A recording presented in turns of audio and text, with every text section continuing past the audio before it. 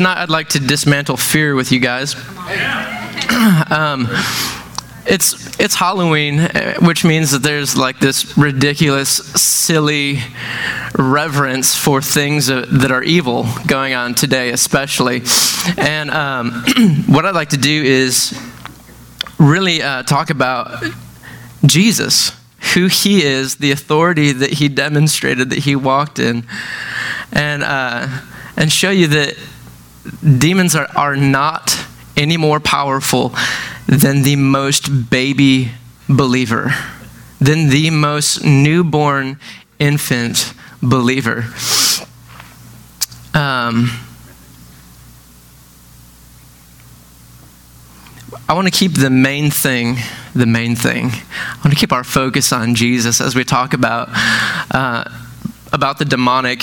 I think I was reading on Yahoo News that it's like the 40th or 50th anniversary of that famous deliverance session that actually spawned the movie The Exorcism.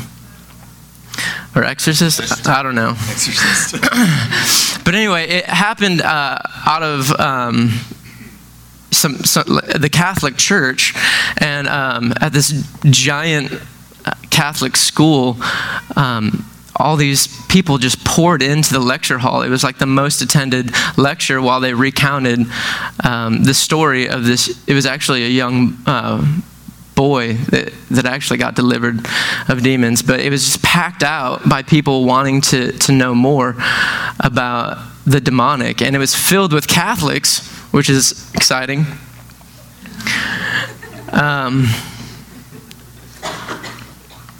So let's open up together to Luke 10.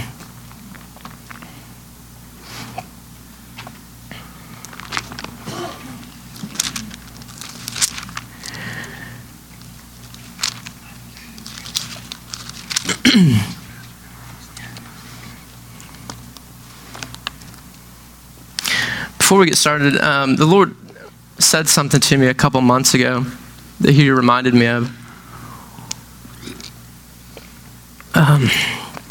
He said that we hate the breaking, but we love the breakthrough. And we hate the crushing, but we love the aroma of Christ. And he's hidden up the kingdom of heaven within us.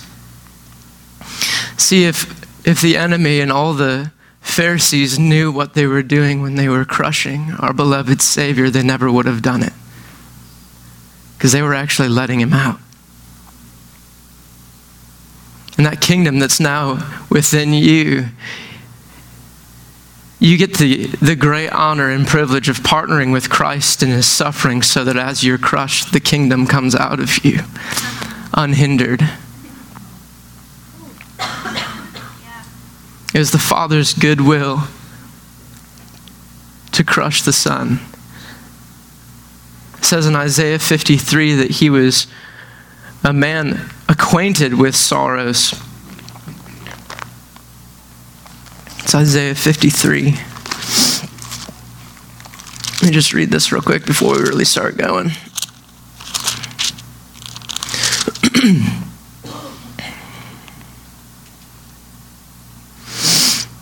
He was pierced for our transgressions, and he was crushed for our iniquities.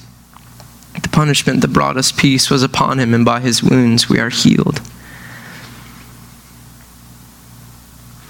See, when Jesus was killed, it was just like burning down a tent that revealed a 1,000-pound diamond inside of it.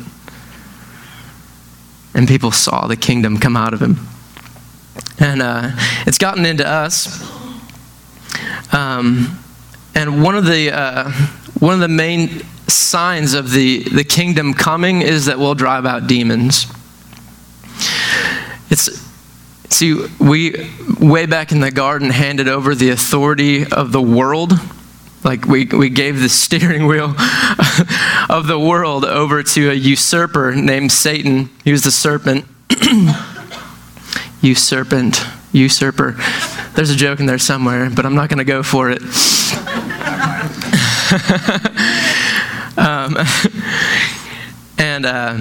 And so it was supposed to be a kingdom run by Adam and Eve and their descendants. But now there's this guy that was put in charge that is a maniacal leader who's completely focused on himself and whose main objective is to get us to focus on him so that we can take up his image instead of the image of Christ. And so signs of the coming kingdom is undoing his work, is undoing the work of the usurper, which means healing the sick, raising the dead, casting out demons. It was actually one of the first things Jesus did. But we're going to go to a pretty famous section of Scripture, Luke 10, if you guys are all there. This is Luke 10:18. Jesus says, "I saw Satan fall like lightning from heaven. I've given you authority to trample on snakes and scorpions and to overcome all the power of the enemy, and nothing will harm you." Isn't that cool? What precipitated this? What actually was going on when Jesus saw Satan fall like lightning? Just skim back a little bit and someone shout it out. The 70 going out. Preaching the gospel. Yes, the 72. Or 70. So Jesus saw either Satan or a principality, some powerful devil over the geographic region of Israel, be displaced. And again, what was going on while he got displaced? Kingdom.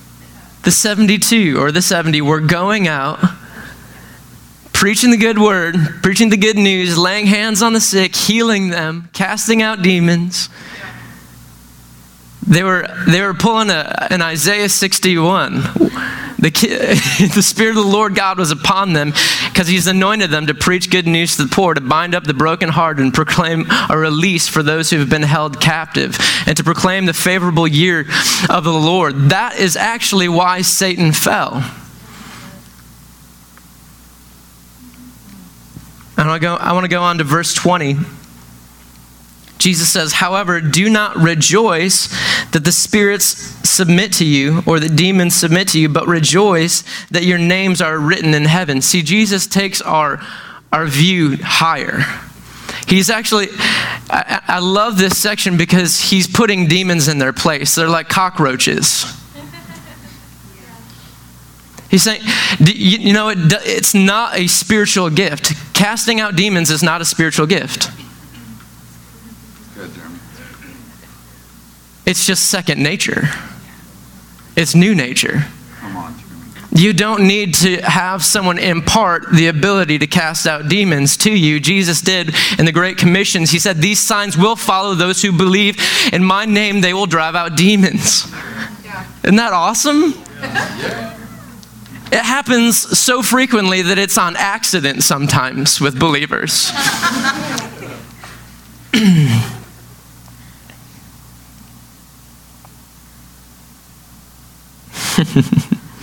Okay, so Satan fell like lightning while the 70 were out ministering. Again, I want to talk about our focus, because there's a lot of belief out there, and I'm not going to badmouth it whatsoever, but a lot of believers and camps within Christianity put a lot of focus on attacking principalities or demonic strongholds over cities. And what I see from Scripture is people going out and loving other people, displaying a better kingdom. Those people getting delivered, healed, set free from addictions. And then they realize, oh, I've been holding this pole that's been supporting this demon over my city. And people just drop their support of the demon. They break agreement with that principality. And as we spread love and open people's eyes to a better kingdom, everyone will start realizing, Why have I been agreeing with that? And they break their agreement, which means that that principality, that devil, that demon no longer has authority to be over our city. Yep. And so it falls like lightning.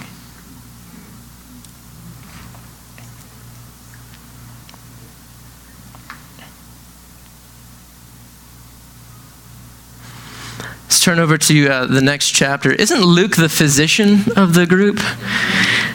I think that he wrote the most about demonic deliverances.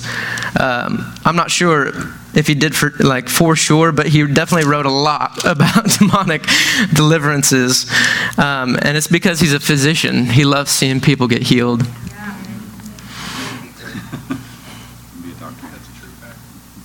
That's a true fact. Thank you, Bible scholar Vincent.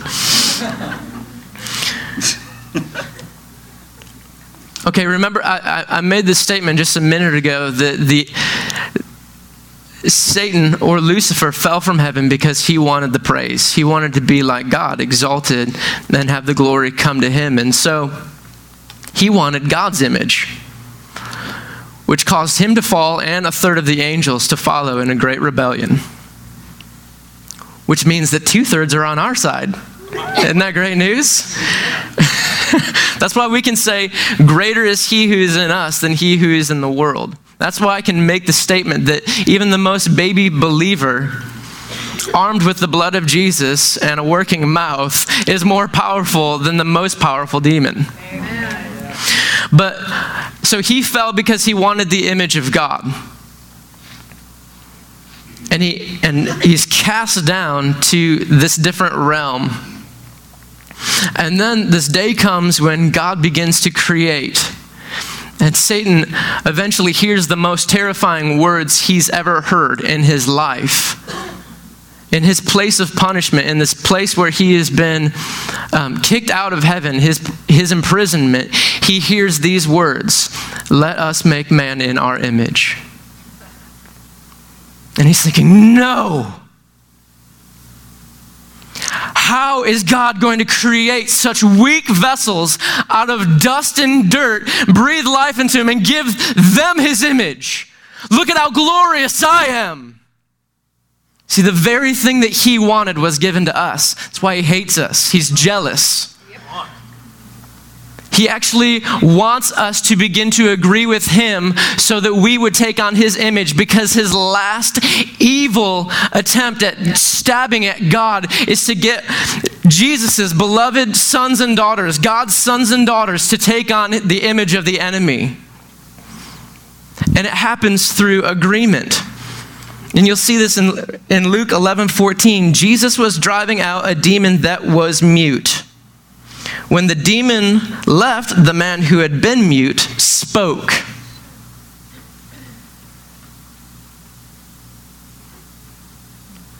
The demon was mute. It was a weak, little, twisted being. But it somehow got the ability to gain authority in this person's life. And when it gained authority in this person's life, this person took on the nature of the demon. Which means that when you're feeling anxiety, take heart, because the demon that's been surrounding you is fearful now. When you hear in your own mind, oh, I'm such a loser. I'm good for nothing. Well, what's actually happening in the spirit realm is you're getting closer to the Lord, and this demon that's been assigned to try to slow you down is saying, oh, I'm such a loser because I can't get this Christian to slow down. And you actually begin to hear the anxiety of the demon. But it sounds like your own thoughts. So if you have this undue fear of something, it's just simply the nature of a demon. Just stop agreeing with him, and you'll see him get displaced from your life.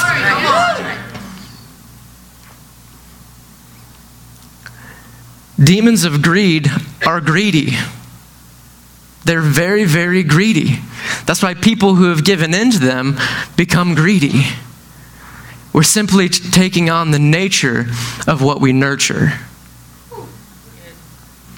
This is good news because when we take on, when we nurture our relationship with Jesus and turn our eyes on Him, from glory to glory, we transform into His image. We take on His nature. See, we've been born in His image, and we've been reborn in His nature, and that nature is advancing forcefully and taking over every realm of our lives.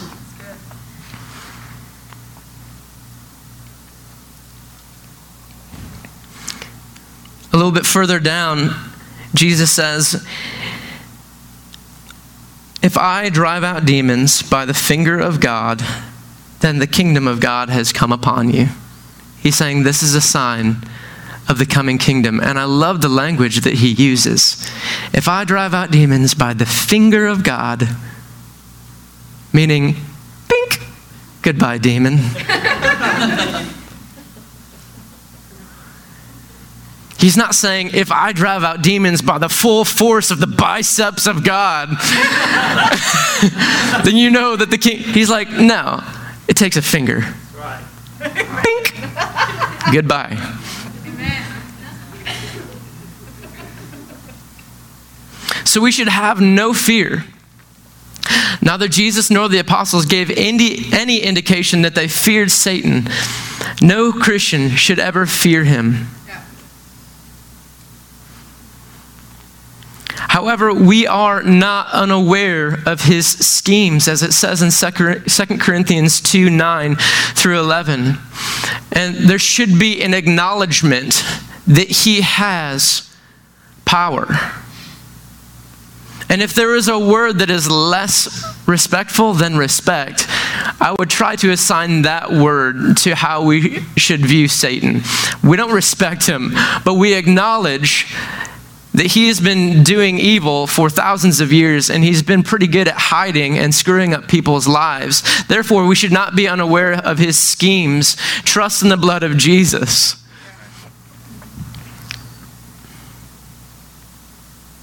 Satan has definite schemes or traps and a vast store of dark knowledge referred to as deep things or deep secrets for his followers. That's in Ephesians 6. 2 Corinthians 2 and Revelation 2. I want to talk about some terminology that's not exactly very useful. Demon-possessed or versus demonized. The Greek term that's been translated as demon-possessed is actually more accurately translated as demonized. And a lot of our modern language to describe demonization has been completely unhelpful. To debate whether a demon is on someone or around someone or in someone makes no sense because they're non-spatial beings to begin with. They're floating around us in the second heaven in our general region. I would say that a much more beneficial way to think about demonization is to talk about it in terms of the amount of influence or control that that demon may have over a person's mind or body. In other words, how long has this person been agreeing with this evil spirit? How much of their life have they handed over to this evil spirit? Because the more that they agree, the longer that they agree, the more authority that they give, the more that they will be controlled. There's no text in the New or Old Testament that says that Christians can't be demonized. In fact, in Luke 13, it stands to reason that, you can make a good case that this believer is demonized. I mean, he's sleeping with his father's wife. That's in, 1 Corinthians 5. I also want to talk about the word manifest. We throw that term around a lot in the Christian world. And manifest simply means to bring into the light something that was hidden. And a great way to think about it is like a cargo vessel has a manifesto list. which means all the cargo that's hidden in the hull of this ship is going to be on the manifesto list. So when a cargo ship comes into a safe harbor, it gets delivered of all of its cargo. And the manifesto list is presented. All the stuff is manifested. And so that's why when we come into a loving community of believers, it's a safe harbor. And that's where you'll see believers manifest the most. Seriously. Without fail, when you get into a family that loves you unconditionally, that puts up with your puts up with your stuff, then you will lose your ability to hide the rage and dirtiness that you've been agreeing with. It will just come out. You actually forget how to hide. You forget how to keep that cargo locked in the hull because you've come into a safe harbor where people are pulling it out.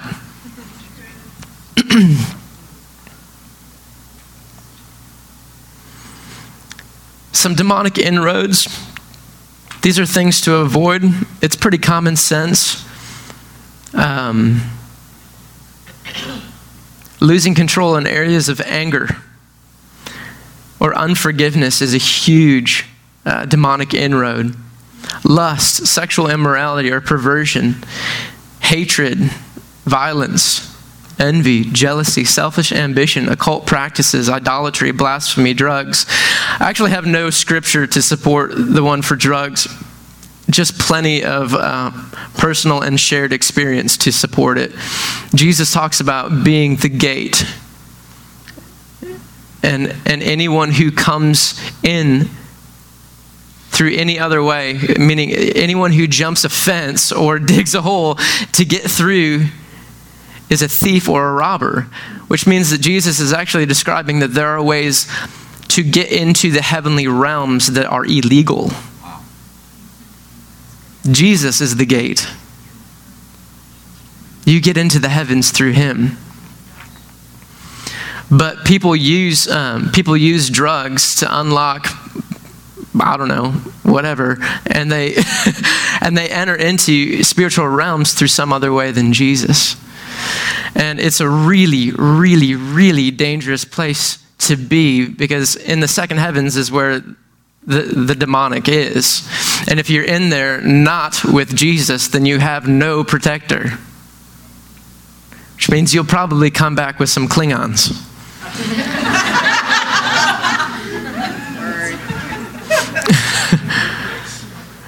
I can't remember who was telling that story, but they went to, they're a believer and they went to Burning Man, which is like this huge music and art festival, and it's super heathen, super demonic, super like Satan worship, and it's out in the desert, like Black Rock, I don't know. So this guy, he loves Jesus and wants to go and minister there. And but he realizes pretty quickly that his Christian language doesn't fly there. And so he goes around and begins to talk to people in a language that they can understand. And he goes up to this one huge tent where they're doing some kind of weird spiritual, mystical thing and talking about spirit guides and all that junk. He goes in there and strikes up a conversation with him and says, or this guy asks him, like, do you have a spirit guide? And he's like, yeah, man. The believer, he says, yeah, I've got a spirit guide. He's actually, he's known as the king of the spirits. I can actually introduce you to him if you want. And he's like, radical, dude. He's the king of the spirits. And so he begins ministering to him with the Holy Spirit, a.k.a. King of the Spirits. He's got an alias now.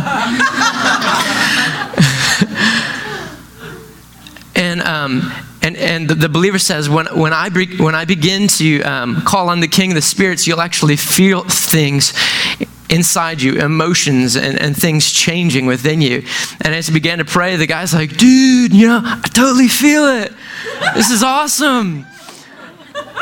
And then the guy's like, you know what?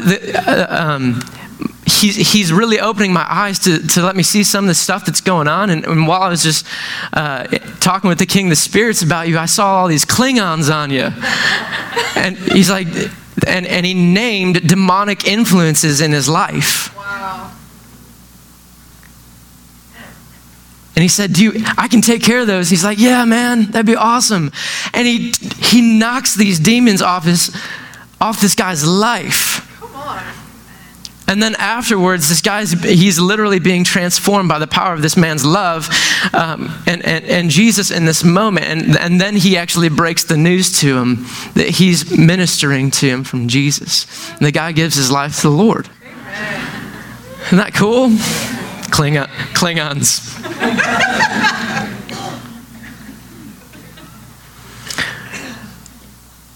Let's talk about our authority. We know that Jesus has authority, but let's talk about our authority now. See, Jesus sends us into the world just as the Father sent him. We know that from John 20:21. To do his works and even greater works than those, we know from John 14:12. And he gave us the authority to accomplish this. We know that from many places, but specifically the Great Commission.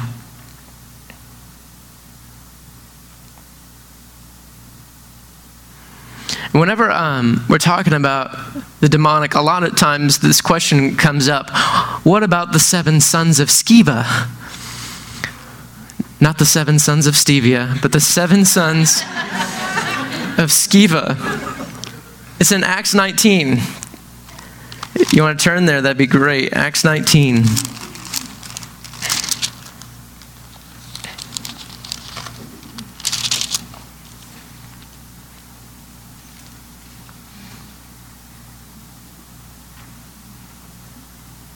This is verse 13. Some Jews who went around driving out evil spirits tried to invoke the name of the Lord Jesus over those who were demon-possessed. They would say, in the name of Jesus, whom Paul preaches, I adjure you to come out of him. 7 sons of Sceva, a Jewish high priest, were doing this. Okay, so the Bible does not say that these are believers. It just says that they're Jewish and they're 7 sons of a high priest, which means that it's very likely they are not believers. But they saw Jesus and his disciples driving out demons and thought, oh, that's cool, a new technique. Let's go try it. So these 7 sons of Sceva were doing this. Verse 15, one day an evil spirit answered them, Jesus I know, and I know Paul, but who are you? Then the man who had the evil spirit jumped on them, overpowered them all. He gave them such a beating that they ran out of the house naked and bleeding. Which means, don't go into a situation where you don't have authority because you're not a believer. But now that you are a believer, you have authority to trample every serpent. It will by no means hurt you. That guy, that demon really had the ability to get that guy jacked. He overpowered 7 grown men. Every believer can cast out demons. We're seated in heavenly places above the authority in the second heavens. This is not a possibility. It is a certainty that these signs will accompany those who believe. So how do we know it's actually a demonic presence or force in a person's life? Usually through discernment or supernatural phenomena.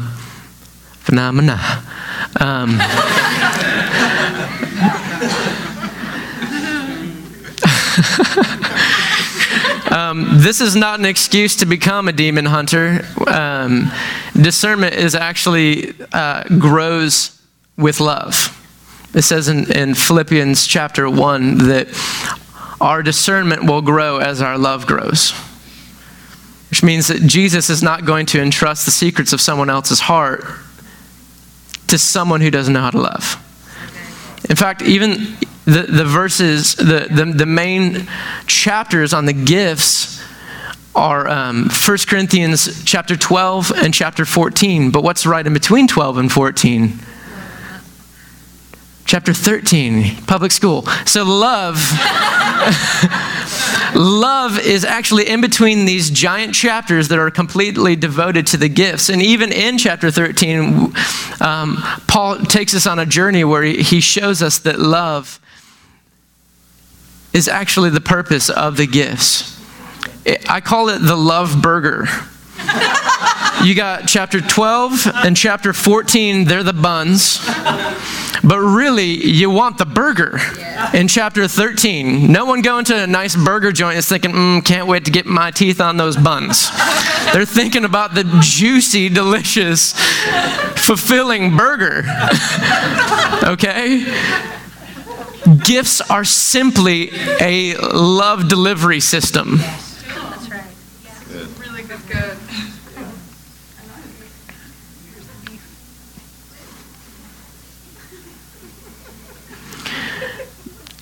Jesus is really good at not giving us any kind of formula for how to heal or cast out demons. He seems to do it in however he feels like, a different way every time. He didn't want to give us a manual. He wanted to give us Emmanuel. Second time this week I used that joke.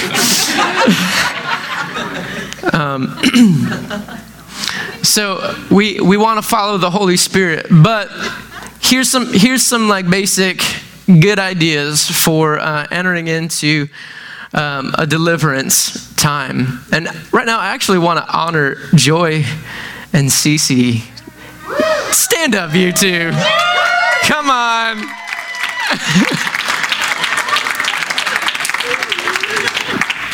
They are over the Luke 14 ministry. 14. Sorry.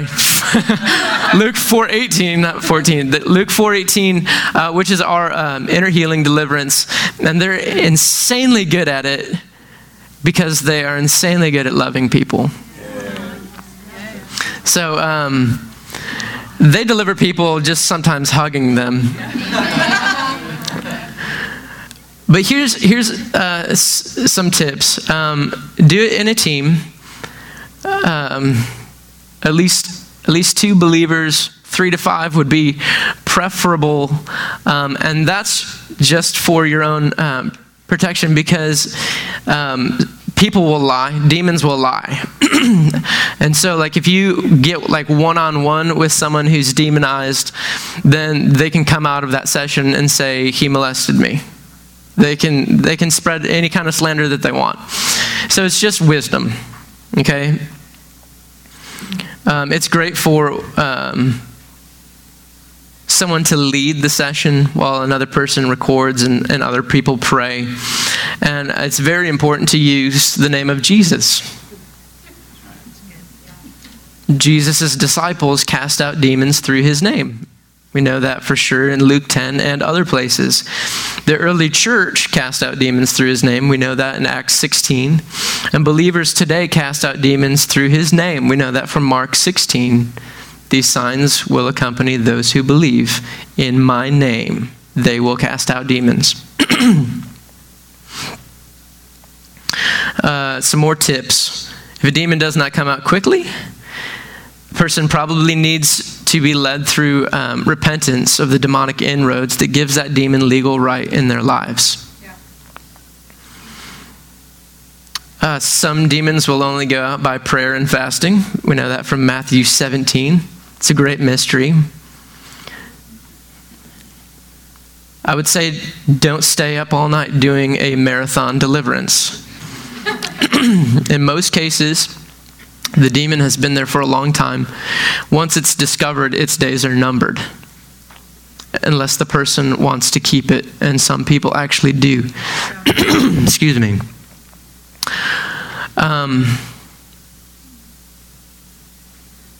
Okay, so there's this weird scripture which says that when a demon is cast out, it wanders through arid places, seeking rest, but finds none. And then it says to itself, I'll return to to that house. And when it does, he finds the place all cleaned up, and he brings 7 demons more powerful than himself. And the last state of that person, I can't find the scripture, I'm just quoting it on accident. I'm so cool. And the last state of that person is worse than the first. Okay, so that's weird. That's really weird. So a few lessons that we can get from that is that don't deliver someone that doesn't want to be delivered, because they're just going to get more demons. That's something that we can deduce. That's number one. Something else is that the demon actually wanders through waterless places seeking rest, which means a demon's main job is to be attached to someone's life where there's water. We're made up of what, 70% water? But if he can't find any rest, he just thinks, well, I'm just going to go back to the place I got kicked out of and see if I can knock on the door and get back in.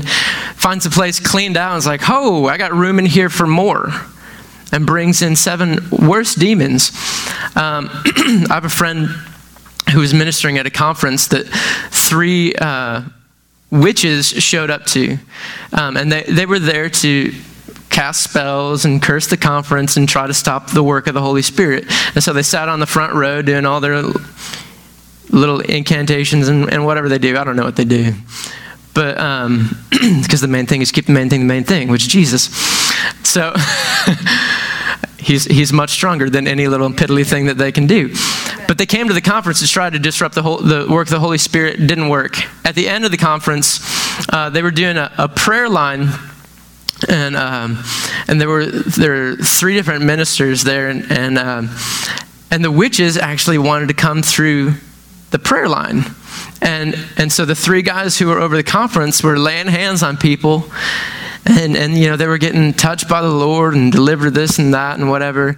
And then when the witches came up, 2 of the ministers were like, passed over them and just scooted him along. But the 3rd guy, I guess he didn't have as much discernment or eyes to see what was going on, and laid hands on them and felt attacked and was like, whoa, what's going on here? And the two other ministers started laughing. They're like, didn't you see they were witches? Why'd you touch them? And they came over and kicked the demon out. And they found out that these witches actually attended the conference to get delivered so that they could go out and get more powerful demons. Wow. So have discernment. Another tip, never take a demonized person off somewhere alone and attempt to cast it out by yourself, especially if that person is of the opposite sex. And we know that from that scripture that we just talked about, follow-up discipleship is essential, or the demon can come back. Oh, there's the scripture I wrote down. It's Matthew 12. And in most cases, this evil spirit is not the person's main problem. It's a symptom of a disease.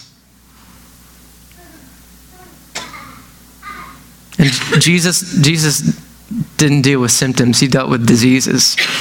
He completely healed people and took away the right for those demonic presences to be in that person's life.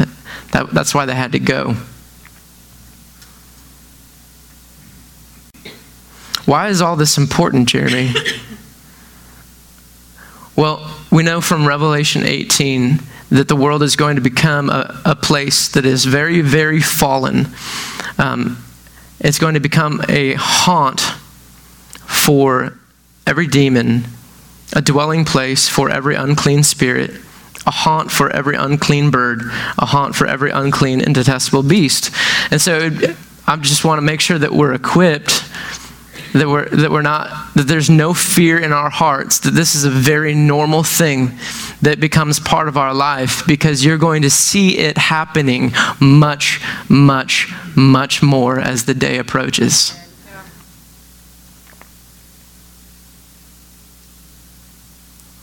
If there's a coming kingdom, that means that there's a coming king.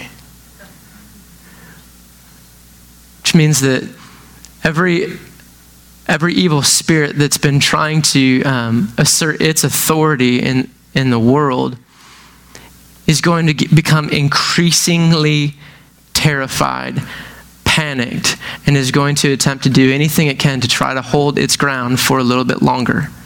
That's why I can say to you with all certainty that when you begin to feel panic in the presence of the Lord, it's a good sign. Because there's a demon of panic that's panicking. Because its days are numbered. That's why I can say that when you begin to feel anxiety in the presence of the Lord, it's a promotion. It's a good sign because that demon is feeling anxiety and its days are numbered and it's coming out.